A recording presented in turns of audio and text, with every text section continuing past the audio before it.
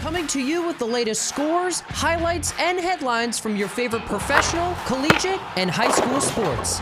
It's The Overtime. Presented by McGuinn's Place, a writer-student hangout for as long as we can remember. 1781 Brunswick Avenue, Lawrenceville. Welcome to another edition of The Overtime. I am your host, Sean Harrington.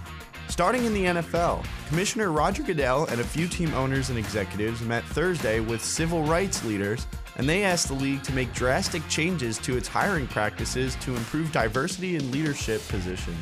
Along with Goodell was Steelers owner Art Rooney II, Falcons owner Arthur Blank, Cardinals owner Michael Bidwell, Ravens executive vice president Ozzie Newsome, and Texans partner Javier Loya, among other executives. National Urban League president and CEO Mark Morial told the group the NFL's focus on racial equity and social justice recently hasn't yet resulted in improving hiring procedures for the league's head coaches. The call for change partly stems from the recent coaching hiring cycle when only 2 minority head coaches got hired out of 9 openings. Not only that, but the Brian Flores lawsuit continues to put pressure on the league to ensure its fairness of the process. Thursday's meeting was a continuation of a discussion that began last week when civil rights leaders called the NFL to replace the Rooney Rule. Moving to the MLB, the trial of former Angels communication director Eric Kay concluded on Thursday as the jury found Kay guilty on 2 felony counts, agreeing with the government that he distributed the deadly drug fentanyl and caused the death of Angels pitcher Tyler Skaggs. After the trial went on for the past 8 days, the jury took less than 2 hours to reach their verdict. Although he won't be sentenced until June 28th, Kay faces a minimum of 20 years in prison. Kay had admitted to providing oxycodone to Skaggs and other players after Skaggs was found dead while on a team road trip in Texas on July 1st, 2019. Although this trial is over, the Skaggs family still has a civil lawsuit pending against the Angels for negligence. Sticking with the MLB, after early reports on Thursday had said that there was very little progress in the 15-minute meeting between the MLB Owners and Players Association, the two sides intend to hold multiple bargaining sessions starting on Monday and could occur every day.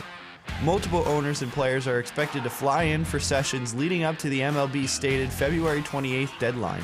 Some of the main issues of Thursday's meeting include the competitive balance tax, or the luxury tax, with the owners not willing to budge, and some core economic issues with the players not willing to budge. The MLB is expected to propose a new offer to the union about non-core economic issues such as arbitration and arbitration pool money. Many agreements still need to be reached, and quickly, if the league has any hope of starting the season on time in late March. Finally, in the NBA, the Lakers announced on Thursday that Anthony Davis will be out at least 4 weeks after suffering a mid-foot sprain. An MRI confirmed the diagnosis. Davis suffered the injury in the team's win against the Utah Jazz on Wednesday. Davis went for x-rays at Crypto.com Arena that revealed no fractures, but now team doctors will reevaluate him in 4 weeks.